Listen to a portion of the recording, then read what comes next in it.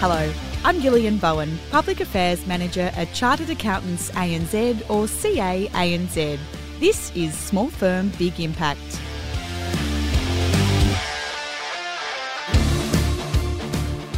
Well, it'd be fair to say that none of our members would be enjoying the headlines of recent weeks, especially the overwhelming majority who live up to the charge every day and do the right thing. And so what I will say is there is never an excuse for unethical behaviour. And you're right, there is a spotlight on the accounting profession right now, how it carries out its work and the role of professional bodies to hold to account those who breach the code of ethics.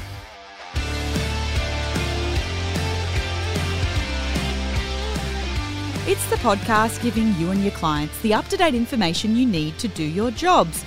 Each fortnight, I share resources, tools and expert advice provided by CAANZ and a range of people across our profession. So make sure you're following the pod in your favourite pod app.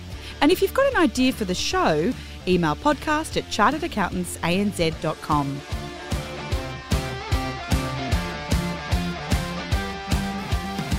This episode, Chartered Accountants Australia and New Zealand CEO Ainsley Van Onselen is back on the podcast. The topic, the Professional Conduct Framework Review. Ainsley, welcome back to Small Firm Big Impact. Hi, Gil. Great to be here.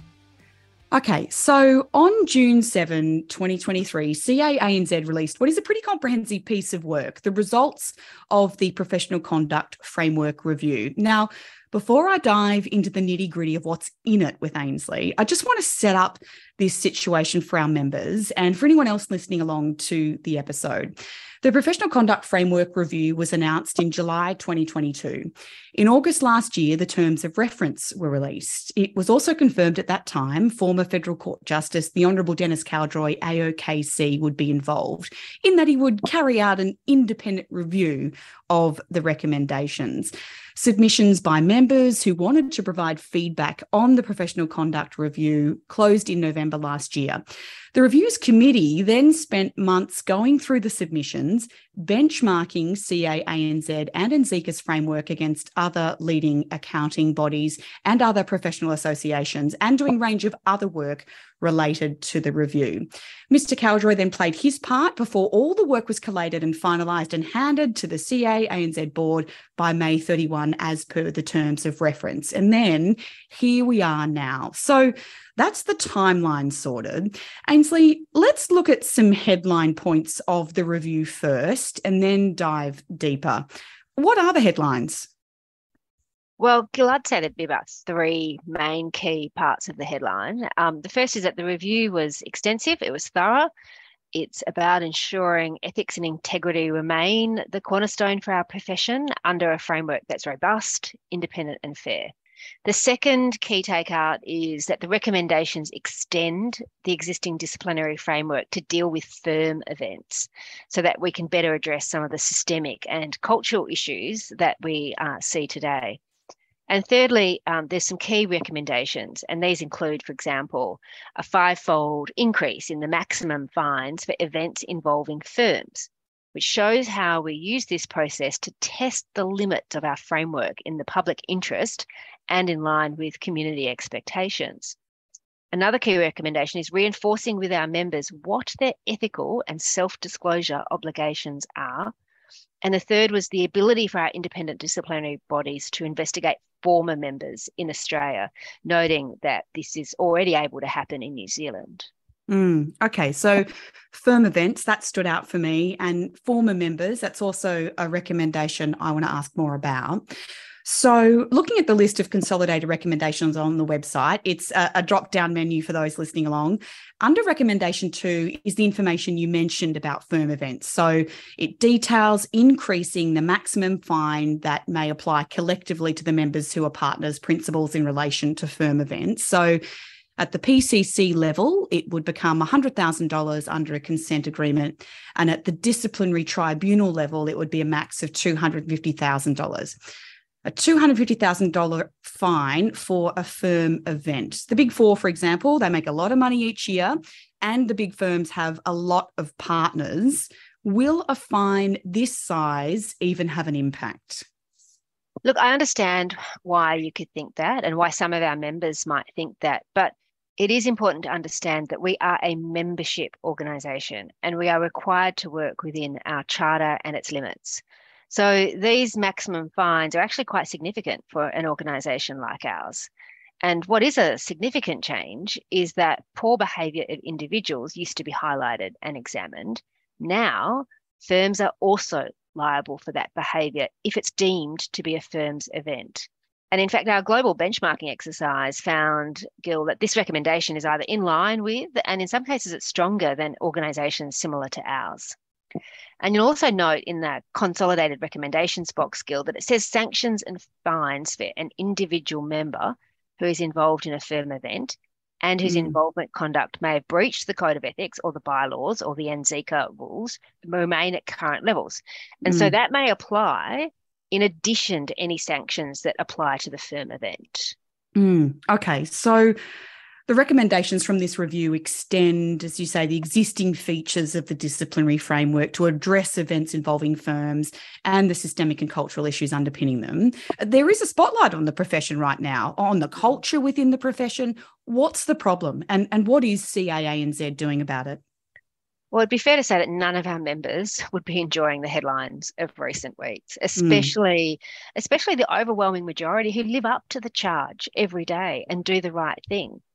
And so what I will say is there is never an excuse for unethical behaviour. And you're right, there is a spotlight on the accounting profession right now, how it carries out its work and the role of professional bodies to hold to account those who breach the Code of Ethics. So extending our disciplinary framework through the recommendations we've released are about ensuring that ethics and integrity remain the cornerstone of our profession. And specifically, as I mentioned, there are recommendations to deal with firm events. Now, the review itself was started many months ago, and it's come at the right time.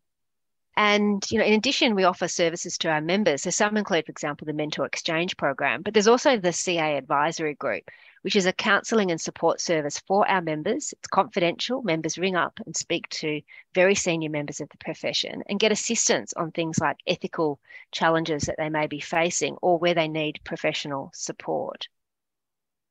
And of course, there's also work for the firms to do in this space regarding their culture within their firms to make it, productive, ethical and fair for employees. And we will work with them on that. We've also taken a number of steps recently to ease the pressure on auditors in particular and chartered accountants, including, for example, asking for an increase in the skilled migration cap. And because we know we've got a talent shortage right now, and then also making it easier, not harder, to do accounting and finance degrees. We've seen the number of finance accounting graduates almost half in Australia alone from 2018 to 2021. So we must address that. It's a great profession to be involved on. And so we really need to continue to put a spotlight on the attractiveness of the profession. Have you reached out personally to executive management of the big firms about behaviour and ethics in recent times? Look, Gil, I talk regularly to members right across the profession. And in fact, I've written to all 135,000 members about this review, the recommendations and its findings. And I've also reached out to the leadership of the Big Six. And I expect to have continued discussions with members from across the profession about this review. And I'm really looking forward to everyone's feedback to the report and future engagement of this vital issue. Look, the recommendations relating to former members, let's talk about that now. What can you tell me more about that recommendation? Well, we're proposing to change the current situation in Australia where CAANZ can't undertake an investigation into the conduct of former Australian members, noting, of course, that this is not the case in New Zealand. In New Zealand, we can. What this will do is allow the disciplinary bodies to investigate regardless of membership status. So, for example, this would close a loophole that allows members to avoid disciplinary action by terminating their membership. So then are there former members from the past that CANZ would go after if that recommendation was endorsed? Well, this isn't about going after anyone in particular. This change is about bringing us in line and aligning ourselves with our framework in New Zealand. The details of how this will be implemented requires some further work, but this particular member recommendation will go to a member vote later in the year, and we will spend the time in the lead up to that vote looking at how best those powers will work in practice. Okay, so the review found that the disciplinary framework meets or exceeds standards set by IFAC and meets or exceeds peer and international benchmarks, and that it responds appropriately and proportionately to proven academic misconduct by provisional members in relation to assessments and exams undertaken for the conferral of the TESCA accredited CA program. Did the review go far enough?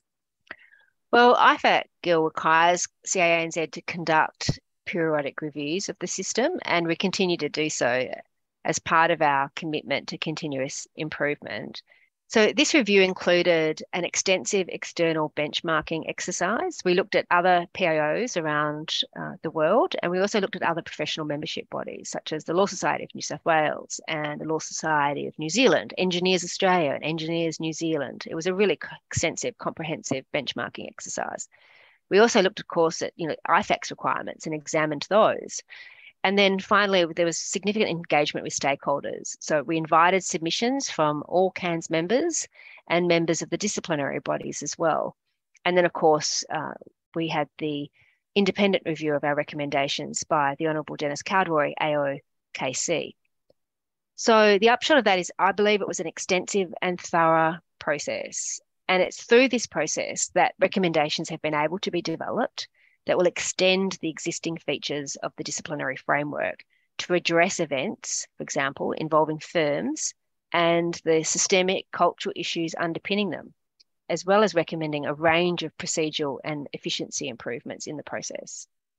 So on transparency, there's also a recommendation on that. It's included in item 6 of the consolidated recommendations for those listening along and perhaps taking some notes as we discuss this.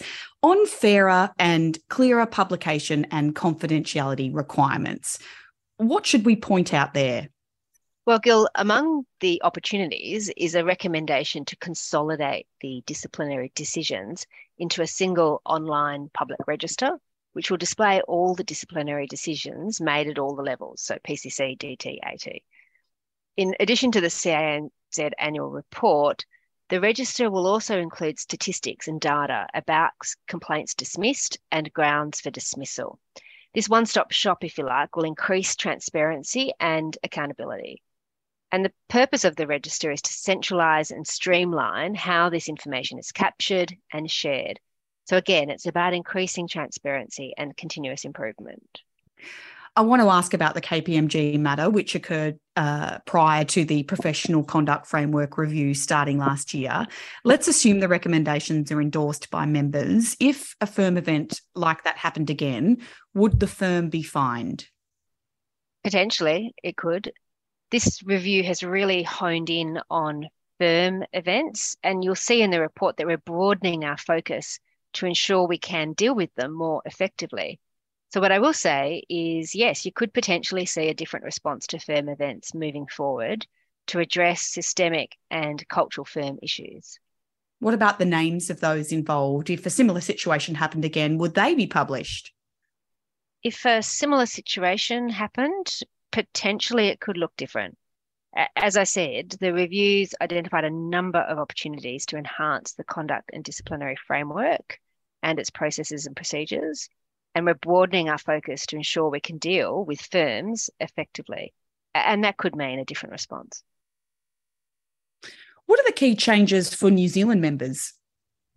Well, in addition to the ones I've already mentioned, there are a range of other recommendations, including for New Zealand optional firm membership, as well as the power of the PCC to engage a panel of experts in appropriate cases and to allow those experts to confer throughout the process, and the use in New Zealand of a conciliation process.